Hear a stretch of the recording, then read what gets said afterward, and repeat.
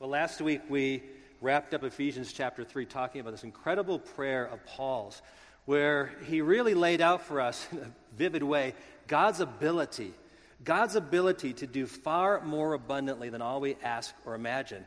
And whether God is working that way in your life, whether you're experiencing that abundance in your life, really is up to you. Because we control, in a sense, the valve that determines how much or how little God is working in our lives. If you're not asking, if you're not thinking of big, bold prayer requests, then how can God go measurably beyond it when you're not even starting at the first place? And so I encouraged you last week to write in this prayer bucket a bold prayer request, something that you'd really come before the Lord saying, God, I believe you're able to do this.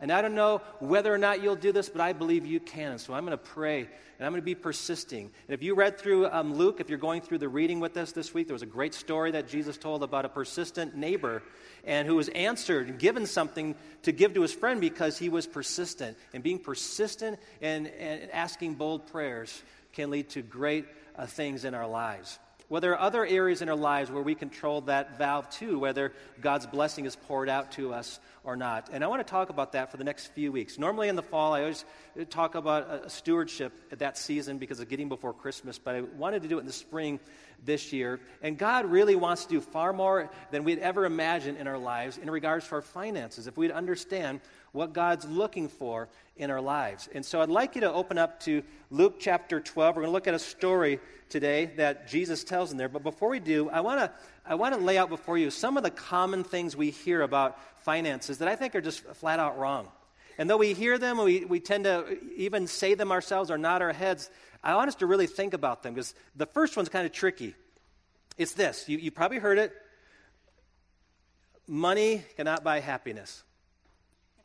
Now, we'd all say, absolutely, Pastor, money doesn't buy happiness. But let me show you something. This week, if you received in the mail a surprise check out of the blue from a distant relative who passed away and left you in their will, and it was a check for $1,000, would it give you a little bit more happiness that day? Come on, be honest. Yeah.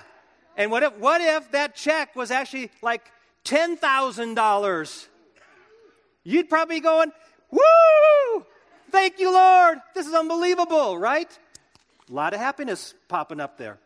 So let's not be foolish and say, I'm not any happier with money. Doesn't make me happy. Yes, it does. Come on, be real. You get a bonus at work. You get a wage increase. Don't you go, yes.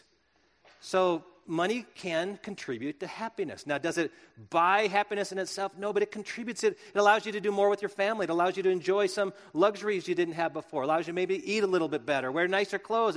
It allows you to give to other people and ministries. And so let's not be foolish and just say like, no, Pastor, money doesn't buy happiness. I'm real spiritual. I know. No, money, come on, be honest. Money contributes to happiness. Here's another one that we often hear, that wealth is a sign of God's favor. There's actually some religious teaching about this, that God wants everyone to be rich. Now, I believe God causes people to prosper, but I don't believe God's plan is that every person become wealthy. If that were the case, Jeff Bezos of Amazon.com this week has reported he's worth $124 billion. That he must be one of the most godly men in the world, right? Because if wealth is a sign of God's favor, then truly the wealthiest, many who've gotten their money through honest ways, some unscrupulous ways. Some have really put down the workers to fatten their pockets. Some have engaged in criminal activities. Sometimes I watch the show American Greed. You see all kinds of things people do to get wealth. And so just having wealth doesn't necessarily signify that God has favored you. In fact, some of the most spiritual people you'll ever meet won't appear wealthy in what they have. They will appear wealthy in how they look at their life. Here's the opposite. We can go to the opposite extreme. You're more spiritual if you're poor. I mean, Jesus didn't even have a place to lay his head. Surely, if we want to be spiritual, we should be like Jesus, and we shouldn't own anything. And there are people actually who have this view. It's a very ascetic kind of perspective. But the truth is, neither poverty or riches is an indication of your spiritual life. Because you can be very, very godly and rich, and you can be very godly and poor. You can be very ungodly and rich, and very ungodly and poor. The truth is, what matters most of all is how you look at what you have and what you do with what you have. That's the bigger issue. What's going on in the heart? Then here's another one. Here's the last one I want to look at. You've probably heard this, that money is the root of all evil. That's actually in the Bible, but it's not the full verse. It's 1 Timothy 6:10, and the first part of that verse says, the love of money is the root of all evil. A root of all kinds of evil. People who sought after money, who love money, have done awful things. They've cheated people. They've taken advantage of people. They've abused people. And so the love of money can cause you to do some very dishonest, ungodly things. And that's his point is the love of money can be very dangerous. That's what we have to guard against. In fact, that is what prompted Jesus to tell the story we're going to look at today in Luke chapter 12. So if you have your Bible, I want you to follow along with me. Interestingly, this is the scripture reading for Luke tomorrow. If you're following along with reading through the Gospel of Luke, this is our reading for tomorrow. Someone in the crowd said to him, "Teacher, tell my brother to divide the inheritance with me." But he said to him, "Man, who made me a judge or an arbiter over you?" And he said to them, "Take care and be on your guard against all covetousness, for one's life does not consist in the abundance of possessions." And he told them a parable, saying, "The land of a rich man produced plentifully, and he thought to himself, 'What shall I do? For I have nowhere to store my crops.' And he said, 'I will do this. I will tear down my barns and build bigger or larger ones, and there I will store all my grain and my goods. And I will say to my soul, Soul, you have ample goods laid up for many years. Relax, eat, drink, be merry.' But God said to him, 'Fool, this night your soul is required of you. And the things that you have prepared, whose will they be? So is the one who lays up treasure for himself and is not rich toward God.'" Now, this story was prompted by a man's statement. He saw his brother getting an inheritance, and very likely the brother was the firstborn.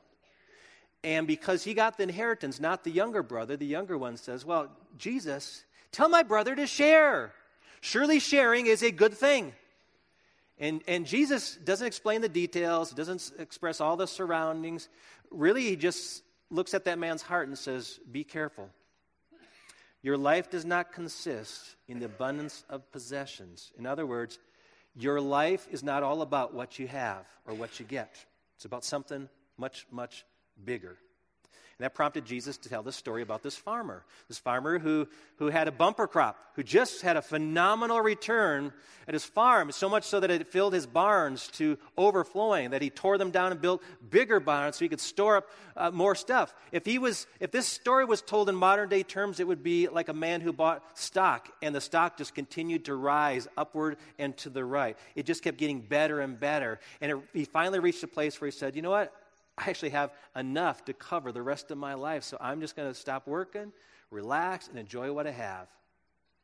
But what he didn't know was that night would be his last night. And he died.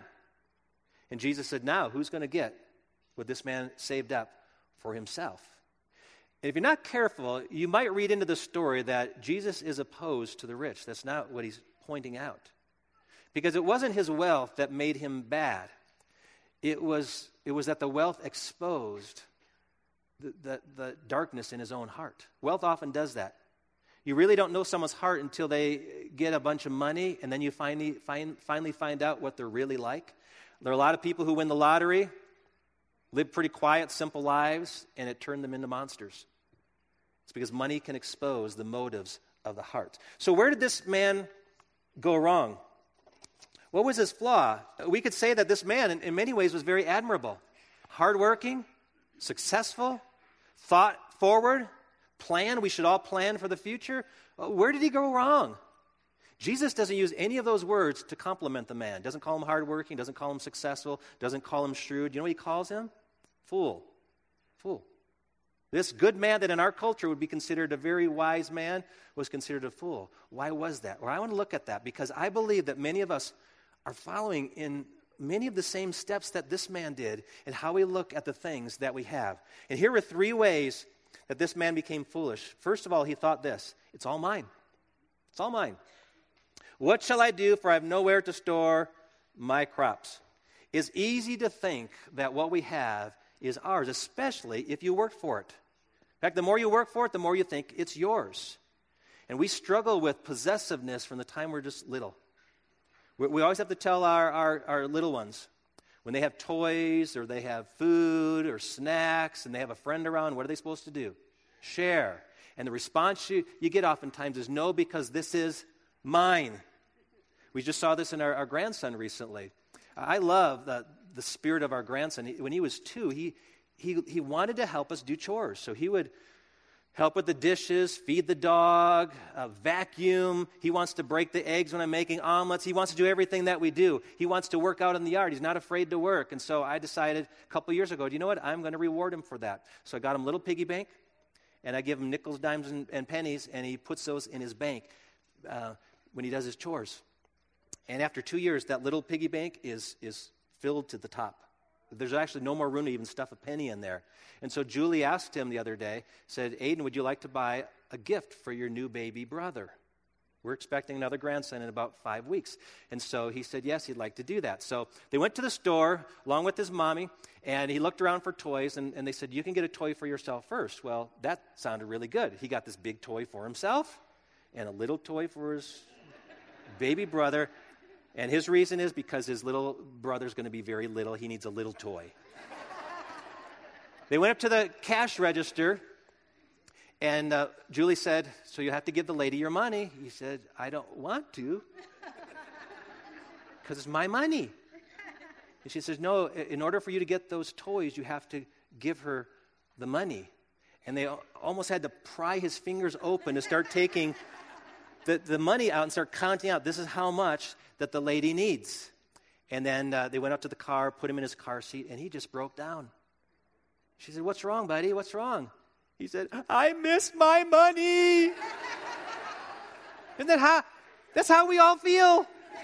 I admire parents who will give their kids $1 or a couple quarters and say, hey, when your class takes up an offering, put that in the offering. And kids do that. They'll go to class, they'll put it in. I think it's much better to ask the kids, why don't you give God some money out of your allowance?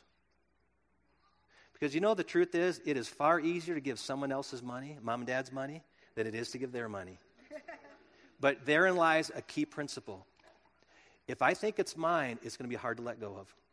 It's going to be hard to let go of. That's the first problem this man had. And you know what was interesting? The Bible actually says the land produced plentifully. The land. Well, who made the land?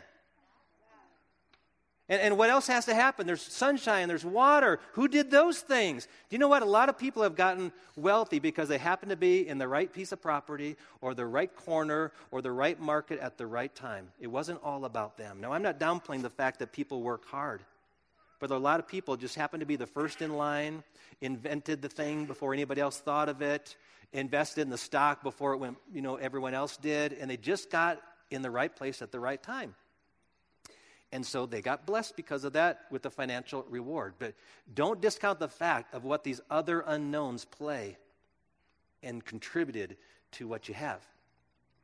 Here's a second problem. And oftentimes we say this ourselves. We resolve, I'll decide what to do with my stuff. The man's barns were packed to the gills, so he said, I'm gonna build bigger ones. Here's what I'll do. I'll tear down my barns and build larger ones, and there I will store all my grain and my goods.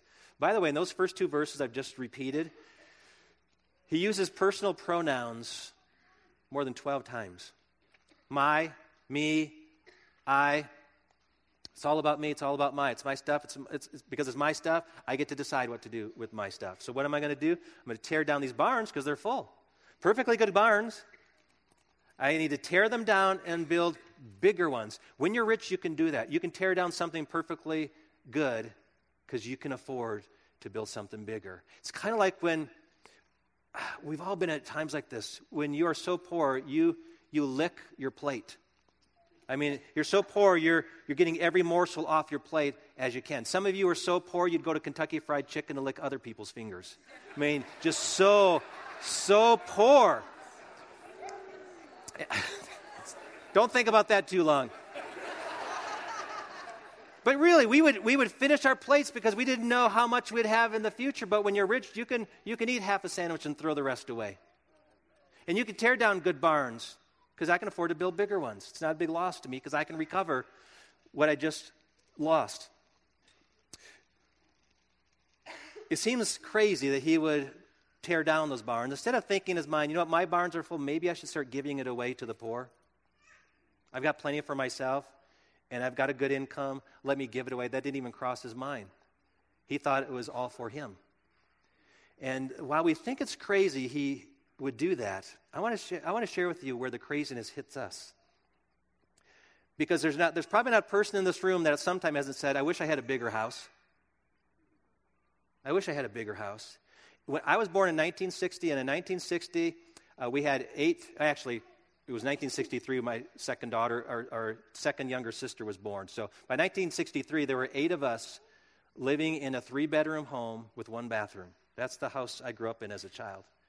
And the typical house, let me show you a graph. In 1960, the typical size American home was 1,289 square feet. Average size family was 3 1/3 people. So we go to 20 years later, 1980, the houses have grown 34% in size. Now it's 1,740 square feet, and the family's actually gotten smaller. 20 years later, another 30% growth. Homes are 2,266 square feet, and the family's gotten a little bit smaller.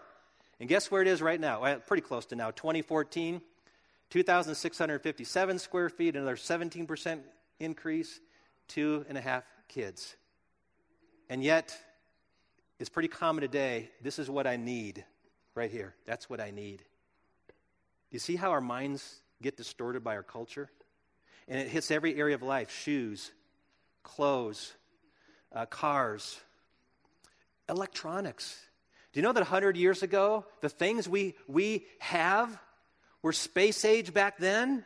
They were the things that only rich people even dreamed of, and yet the average person today can hold one of these.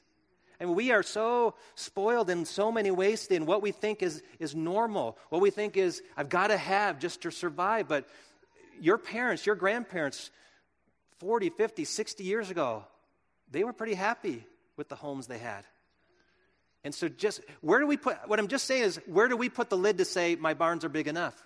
And our not only are our houses filled, every room's filled with furniture, we have a whole industry called storage unit industry to store the stuff we don't have room for in our houses. And we have a whole bunch of thrift stores to sell our excess stuff that's pretty good still. I mean, when I was a kid, can't even remember where the Goodwill store was. Now we have the Ark and Goodwill and Salvation Army and just all kinds of, because we have so much stuff.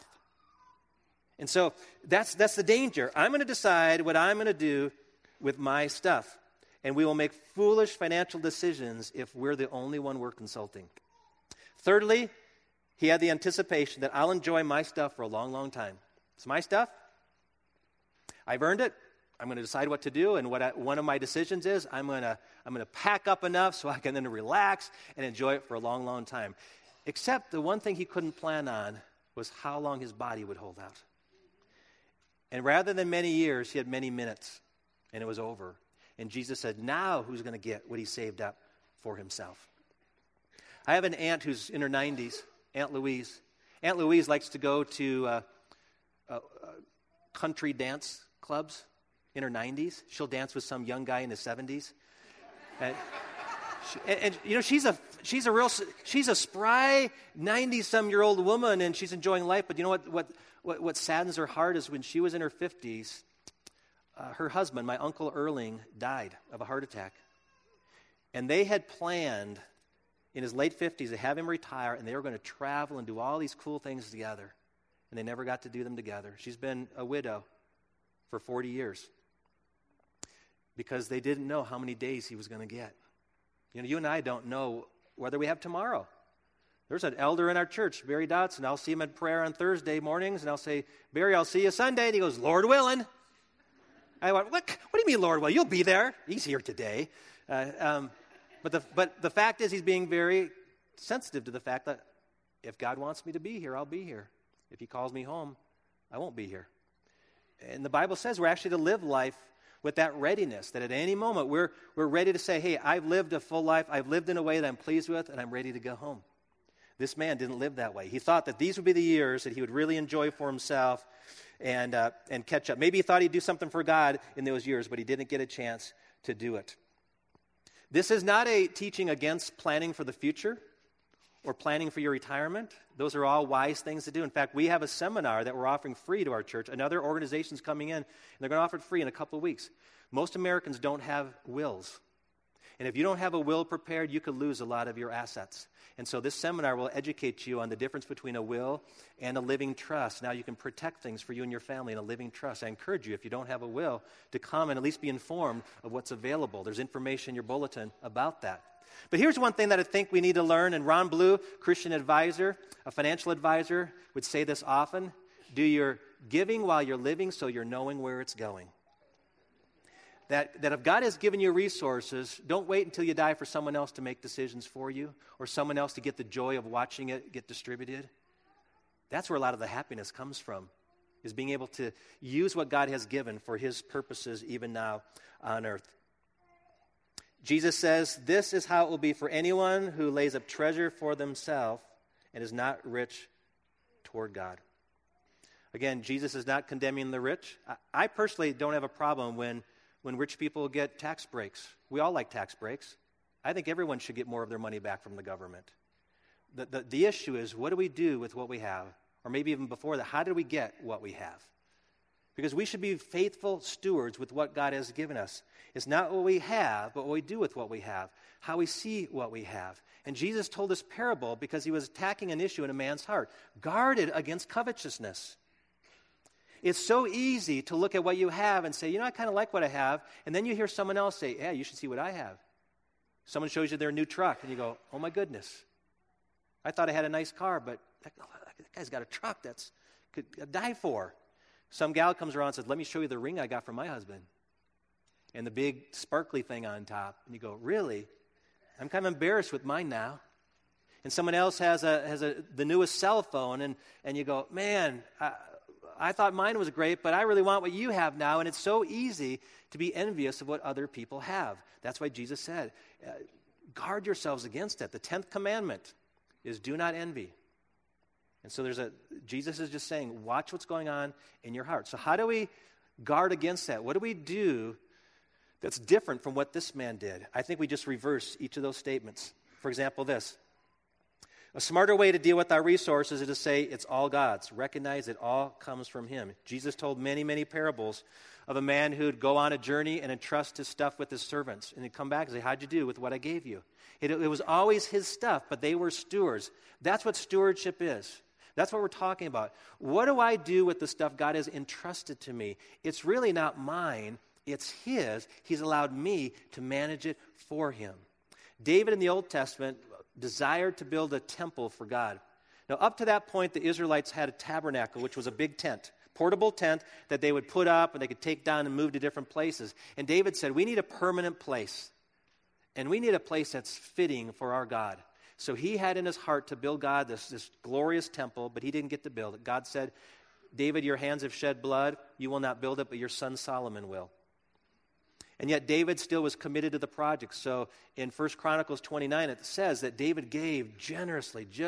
He gave all kinds of gold and silver and various things to help with the construction of the temple. And then other leaders stepped up and they gave. Heads of families gave. Officials gave. They gave. All this came in so they could build this temple for God. And then David offered a prayer to the Lord. And in this prayer, among the many words David spoke were these: both riches and honor come from you. David recognized that what he gave was simply a reflection of what God had given him in the first place. God, it all came from you, so it's easier for me to give when I recognize it's yours. Psalm 50, verse 10 says, every beast of the forest is mine, and the cattle on 1,000 hills. When you see everything you have as belonging to God, you know what you do? You hold it more loosely. You start to ask God, what do you want me to do with what you've given me? Recognize, first of all, it's all God's.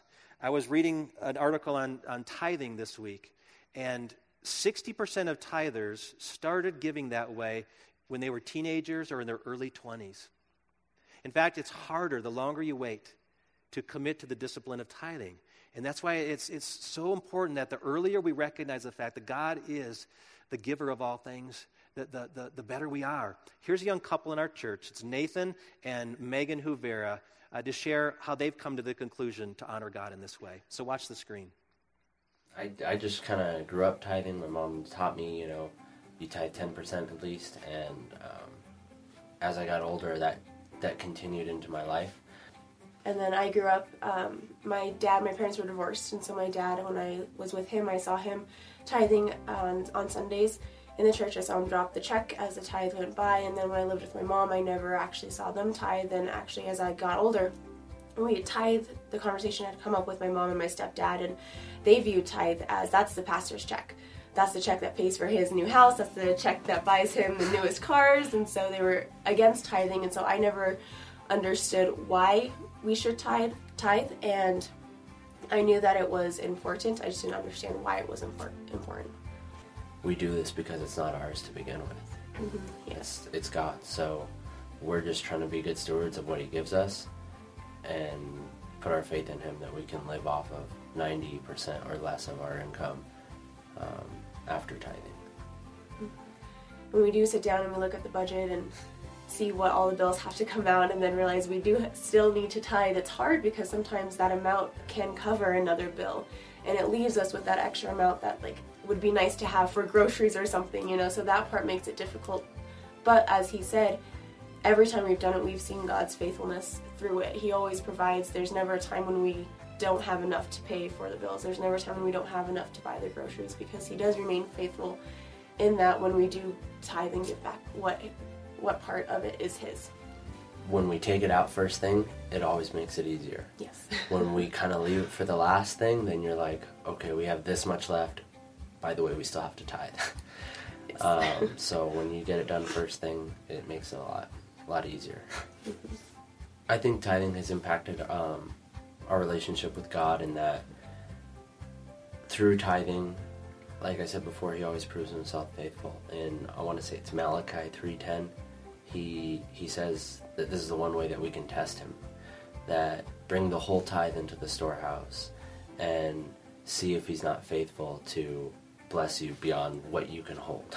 Mm-hmm. And we've seen this time and time again where it's not even always financially, but with community, with just peace, and a lot of times with finances, we find that we're able to do things that we really don't understand.